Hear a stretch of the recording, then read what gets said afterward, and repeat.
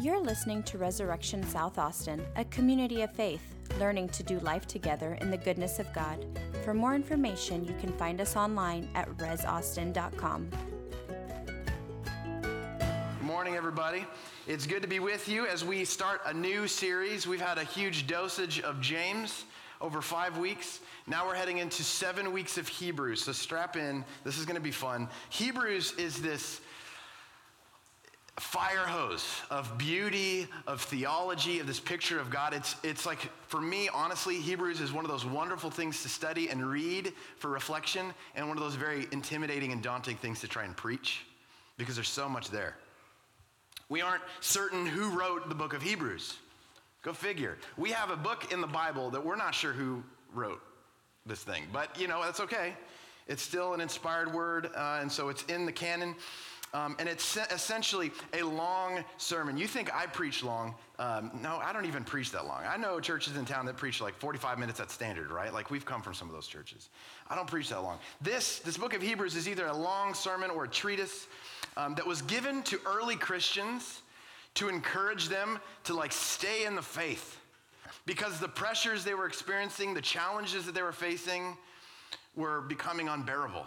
And some of them started to leave the faith and go back to the Judaism that they knew, or other religions, or maybe just kind of losing faith altogether. They were at their end. They weren't sure, in other words, if Christ was really greater than all the things that they were experiencing. This can be hard to hear, I think, for people who are experiencing and enduring real pain in their lives, real challenges, real burdens. For someone to say, Christ is greater, don't worry about it, can be the most annoying thing to hear. Amen. Because the words Christ is greater, even though they may be true, they don't fix our situation. They're not like a pill that we can swallow and it magically makes everything okay. It's not a magic phrase or an incantation that slaps a smile on our face and just kind of warms our heart and makes everything feel better. And just saying Christ is greater does not get us what we want. And yet this is the message of Hebrews. Christ is greater. Slogans like this, it won't, if we're honest, let's be real, slogans will not keep people from leaving the faith. It hasn't kept people from leaving the faith. And sometimes it doesn't even really help when we are in doubt or when we suffer. Slogans just don't quite cut it, right? If God really does love us, we need to know this for ourselves. We need to know this personally.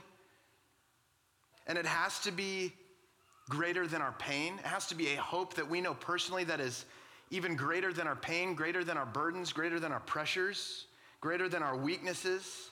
It even has to be, if this is true that God loves us and that Christ is greater, it even has to be greater than our joys and our wins. All of life's highs, all of life's lows, if it's really true that Christ is greater, it's got to be greater in all of those things, right? This is exactly what Hebrews is about. It's about the fight, a very gritty, super plain, even though there's all this majestic language in it, it's really at its heart, this super plain fight to see if it's really worth being a Christian in this world, despite everything we face. Because if this faith, if this trust that we put in Jesus is not true, then it's just another drug that we take to make us feel better during the week, right? It's just another thing that just kind of satisfies the longings that we have, but doesn't really satisfy them in the end. If our faith isn't true, if Christ is not really greater, can we just say this? Let's just pack it up and do something else. But if it is true, think about this. But if it is true that Christ is actually greater than our pains, than our joys, if it's true that Christ is unquestionably beyond greater than these things, anything else that we trust, anything else that we put our hopes in, if Christ is really greater than these things, if that's true, this could absolutely change everything for us. What if it's true? What if it's true? Let's begin in verse 1 in chapter 1. If you would turn with me to Hebrews chapter 1, verse 1, in your scripture journals or in your Bibles. And by the way, if you don't have a scripture journal or a Bible, we've got both of those for you. We have stacks of Bibles. You should have a Bible if you don't have one. But we also have scripture journals, which are these. Does anyone have them with them? Pam, you have these. Look at these things. These are awesome. You open it up. There's the passage on the left. There's some note paper on the right. We would love to give you one of these. We have them in the lobby after the service. You can grab one and study each week with us as we come to these texts as a church. It's a great way for us to study together. Well, in chapter 1, verse 1, the author begins by addressing how we even know about God and what he's doing in the first place. Let me read this for us. Long ago, God spoke to our ancestors in many and various ways by the prophets. Verse 2. By the way, I'm reading in the NRSV, and I know you're reading the ESV, but you get the point, right? It's kind of like a good, fresh reading on either side. Next week, I'll read an ESV for you. But in these last days, he has spoken to us by a son, whom he appointed heir of all things, through whom he also created the worlds. Now, at first glance, this may seem like just some sort of like preamble, like he's getting warmed up, but there's not really anything here. There's a ton here. I want to meditate on this for a minute. We knew first about God, not because God, most likely, who knows, not because God like poked out of the clouds and said, hello, my child, you should know about me. We first knew about God because of others, other people. We knew about God because we belonged to a community and the word got passed down to us that God is real and he loves us. That's how we found out about God, was by the word of other people, even written in Scripture. And that's okay. That's actually like really okay. It's not something to be afraid of. That's actually how it worked. This is what this passage is saying to us. In fact, that's how all revelation works. Think about this. How do mathematicians know equations? Most likely those mathematicians didn't figure that out for themselves, but they were handed on this knowledge by others in the community and the discipline of mathematics, right? How do we know how to cook? I don't know how to cook because we read the box, right? Or others who actually know how to cook. Someone special in our lives probably taught us an amazing recipe. It was revealed to us by other people. How do farmers know how to farm? What seasons when? I don't know nothing about, Stephen, you know everything about this. Most of what you learned was given to you by someone else who's done it, right? Yes. Praise the Lord. Most of, in fact, all that we know has been revealed to us by a community who first knew it and then passed it along to us. That's how it works. If you want to say, for instance, 1 + 1 = 4, the mathematic tradition, is that how you say it? I don't know. Mathematicians will say you're wrong. Based on what? Based on the widely held belief and agreement in the tradition of mathematics and in that community of authority that says you're wrong. You don't usually like pull out rocks and say, see, because if you don't prove it. You usually say, well, because that's what we all know. This community of mathematics has said to us with authority that 1 + 1 = 2. We know this, most likely because we didn't figure it out on our own, but because others told us about this. If you want to go and practice medicine without gaining authority to do so, you will be breaking the law. Why? Because you're not good at medicine? No. Because there is a community given authority to actually protect the knowledge of how medicine works and not kill people, right? To keep people safe. And you actually have to pass through that community and gain that kind of recognition to be able to practice medicine. This is how it works. I think you guys get this, right? Knowledge and authority is carried in communities of people. Knowledge of God is no different. I know this may be like making some people like a little nervous, like, wait a second, Sean. We can't just be dependent on people to know about God. There's got to be something way more fantastic involved here. There is, but just hang on a second, okay? Because we usually just skip over this without taking it seriously, looking at it squarely. Knowledge of God is no different. Yes, we experience God personally. Some of us, most of us, have experienced God in some way personally. But he has largely revealed himself to you through community. For instance, think about this. How do you know God is Trinity? You didn't read the word Trinity in the Bible. You probably weren't thinking in your own like, oh, God is 3 in 1. But a community, the church, has through the centuries come to understand this of God, even in reading scripture, and has passed along this understanding to you. That's how this works. And it's good. It's okay. You didn't write your own Bible. Where did you get that thing that you're holding? Even in that scripture journal. Where did that come from? Did you write that? No, you didn't. And you can't even read it for yourself if you're reading it in English. I'm going to read my Bible for myself. You can't, actually. Especially if you're reading in English, you're reading it with a team of translators who are peeking over your shoulder and telling you what the original Greek and all the manuscripts really meant. This is getting complicated, huh? People are so involved. Humanity and history is so involved in what we know of God. And can I just signal to us, guys, this is okay.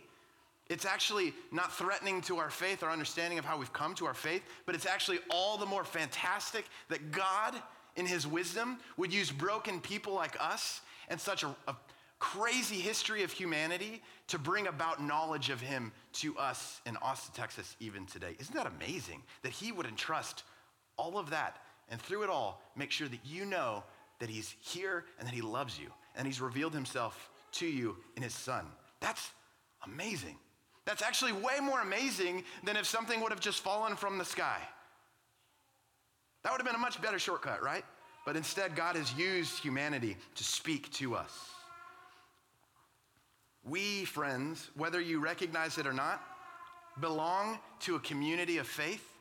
We belong to a tradition to which we believe God has spoken to real people through history. This, friends, if we can just kind of sober up as Christians, step out of the religious mind of things, if we could just look at this from the outside, this is really audacious that we would say that God has spoken to a community through which we know him. That's pretty fantastic. So you can see how non-Christians or people who maybe have some serious doubts, that's like a respectable doubt. That's pretty incredible to think that God has spoken to a community, and that's how we know so much about him. Now, we can choose to not believe this about God, that he's spoken through people and prophets and revealed himself in scripture. Lots of people don't believe this, but don't fool yourself. If you don't believe that, don't fool yourself into thinking that you are more enlightened or more objective. You are just actually submitting yourself to another perspective, another tradition, another community of thought with a certain sets of beliefs. It's just another set of beliefs.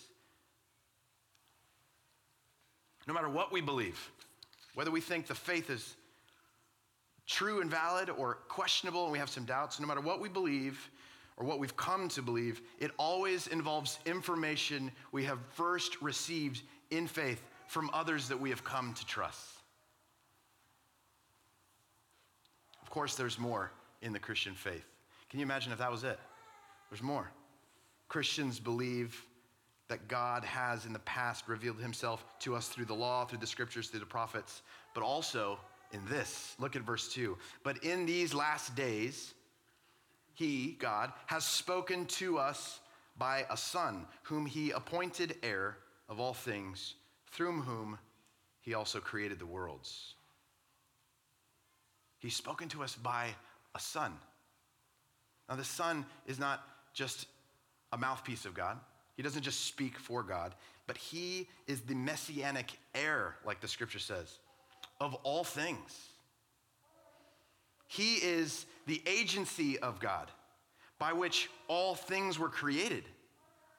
Everything that has come to be was created through this Son. When we look up to the heavens, like the psalmist, we're fascinated by the vastness of the cosmos. When we look up at the night sky and think, oh, this is amazing. This is beautiful.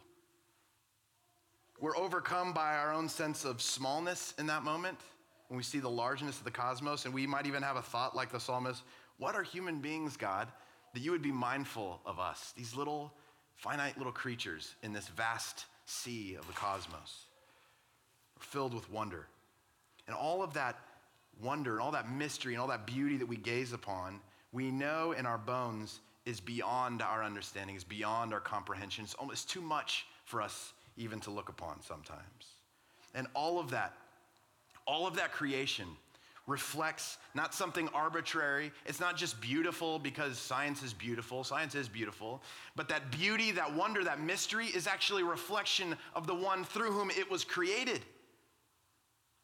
The beauty that we see in creation isn't a beauty that creation has in and of itself, but is a beauty that has been passed on to it by the one through whom it was created. Does that make sense? It's rubbed off some of the characteristics of the beauty of Jesus, the Son.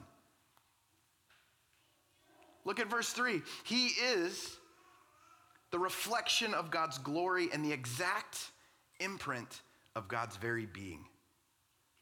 And he sustains all things by his powerful word. This person that scriptures are describing is not a carbon copy of God. It's not like God CC'd, you know. He's more than just a messenger like the prophets. Catch the gravity of what Hebrews is saying right here. He is the exact imprint of God's very being. And all creation, all authority, all powers, all glory hangs on his every word.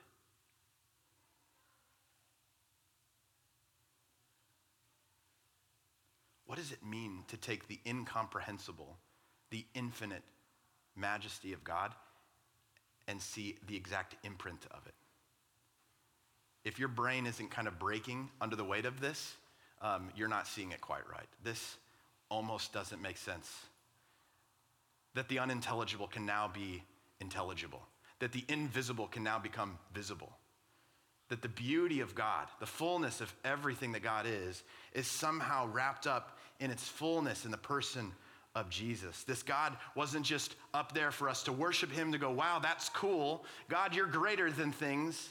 That's not enough, actually, and that's not even enough for God, because in his greatness, he took on flesh and blood and dwelt among us. Not as some messenger, not as some fake king, not as some emissary, not as some representative or ambassador, but as God himself taking on the fullness of the glory of God in the person of Jesus, coming and dwelling among us. So much so that when we look to the face of Jesus, we're looking at the face of God. Y'all, that's crazy. That's amazing that when we look to Jesus, we can gaze upon the beauty of God. But how is that? How is that? How can finite creatures like us look upon something infinite? How can we comprehend the incomprehensible? Who in the world is this Son, Jesus? Has he come to overpower us? Has he come, the fullness of God, has he come in power to just like dominate things and like set things right over and against us and overpower us? Has he come to take over? Has he come to domineer and use force and disrespect everybody in order to win respect for himself? Is this the fullness of God that's come to dwell? What does it mean to be the fullness of God who's moved into our neighborhood and come close to us? Right there, I think I lose most people who have had a bad run-in with some other Christian, some other pastor, maybe like really terrible parents, some authority figure in their life, who now has an image of God that is to come into your life and ruin things and to oppress you and domineer you and then shape you into this like Christian person. When we look upon the beauty and the fullness of God, from that fullness to being revealed in Jesus, there's a really critical thing that has to happen. That has to be defined on God's terms, not on yours. That has to be greater than the baggage that you bring to this, what you think you know about this God who is now coming close to you and now you can gaze upon, you can know personally, this Jesus. Has he come like a bull in a china shop? How does this God full of power use his power among us? Verse 3 goes on, he says, when he had made purification for sins, he sat down at the right hand of the majesty on high. As a high priest making purification of sins, as a king sitting at the hand of the majesty on high. This one Jesus Christ, this revealed God who we see, who we can know, has come not to blow us over, but has come to use his infinite power to purify our sins, to step into the mud of humanity and to wash us clean. This is how this Jesus uses the fullness of God as himself. This is what he's come to do, not to oppress, but to deliver, to free, to cleanse. And all for his glory and beauty and majesty and goodness. Verse 6 and 7 says, he has come low to serve, to be mindful of us, to care for us. And you may choose not to believe that there is a God who loves you so much that he would use the entire arsenal of like cosmic heavenly scale and scope, right? He would use all of that. He would put that to work. He would put his power to work for your sake, that your sins could be washed clean. Some of you may choose not to believe that. I respect that. But God doesn't need you to make sense of him in order for that to be true. He does it nevertheless. Even in our own doubts, even in our own pain where we go, Sean, I hear you, but you don't know my life right now. It stinks. There's no way that there's a God who loves me. Even in the doubt and the pain and the burden and the pressure that you face, just like these readers of this letter in Hebrews, who may turn to another faith, who may flee and find something else to do, despite all of that, God still does this, regardless of your belief or not. He doesn't need us to make him reasonable for us. And he isn't concerned with fitting into our worldview, whatever that is. He realizes, I'm sure, that our worldview isn't quite big enough to fit him. God does not need or feel the need to impress you. He doesn't feel the need to prove himself to you. He's not self-conscious like us. But out of a simple love for us, Jesus Christ, the Son, the incarnate God, submitted himself to costly suffering so that, as verse 9 says, by the grace of God, he might taste death for everyone. Even if you didn't notice, he was willing to do this. He loves us, friends. Even if maybe we never get around to loving him back, he still loves us. Even if we totally don't understand all the time the way things go or who he is, he still loves us. And he's already done what he's done for us. That should be a little freeing. That our response to God isn't contingent on our understanding of him, or even if he works for our good in the ways that we want him to, in the time that we want him to. Nevertheless, he loves us and he's present with us in our lives, exactly where we live. Not in some fake sort of religious Christianity over here that, everybody goes to church and smiles and everyone went to catechism class. By the way, you should come to that. It's super fun. Not in that place, but Jesus moves into our real lives, into the dirt of the stuff we're dealing with right now. And he doesn't need you to make sense of him there. He's still there. Whatever burdens you have, whatever joys you have, whatever excitements, whatever pains, in all of it, God has moved into our lives and is present with us.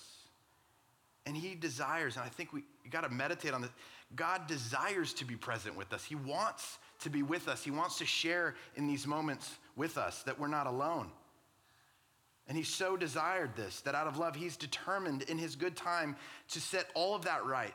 Maybe not now, maybe not in the ways that we hope or ways that we think, but God has determined out of love that in the end, all of this is going to be made right. And he won't rest until it is made right. And that making things right, it doesn't start somewhere else, but this morning it starts with us. A people who have now just listened to a priest say, God is present and has moved into our lives. He loves you. The unfathomable beauty of God has been wrapped up in the fullness of this person, Jesus, that we can look to. I keep pointing to the center of the room because when we take the gospel book, this is a symbol of the descent, the grand descension of God, the incarnation. God from the heavens taking on flesh and blood and moving into our personal space. That's why I keep pointing here. This is the God that we are talking about this morning. This is the one that's so determined to come into our lives. and to live with us. And it's because of this, friends, not because of us, but because of God's love for us and his Son revealed to us, that we can say Christ is greater. What other display of love, what other show of pure charity and kindness have you ever known that's greater than this? What other person have you ever known who said, it's even if you hate me, even if you doubt on me, I still love you, and has proven it even to the point of death like Jesus? Christ is greater, but he doesn't stay away in his greatness, that he comes near to us, cleansing us of guilt and sin and guiding us as a friend and as a king. Jesus is greater. This morning, we come to the altar not to just talk about the greatness of Jesus, but to receive that gift of God speaking and becoming visible and apparent and present in our lives, to receive that even in our own lives. And as an act of prayer, I want to invite you, as you come forward in just a few minutes, what is that place, that corner of your life that with all of its doubts and burdens and pressures, you can say, Jesus, I want you to be present. I need you to be present here in my life. Receive his presence in communion that way. Whatever joys, whatever celebrations, whatever wins you have in your life, likewise, what are those places you can say, Jesus, I need you to be present here too, because it is only by your goodness that I have this joy. Be present here. What are those ways that we can invite this unfathomable revelation of God become present in our lives? How can we invite that into the moments of our everyday lives even now? Let's take a moment of silence and ask the Holy Spirit that very question. You're listening to Resurrection South Austin, a community of faith, learning to do life together in the goodness of God. For more information, you can find us online at resaustin.com.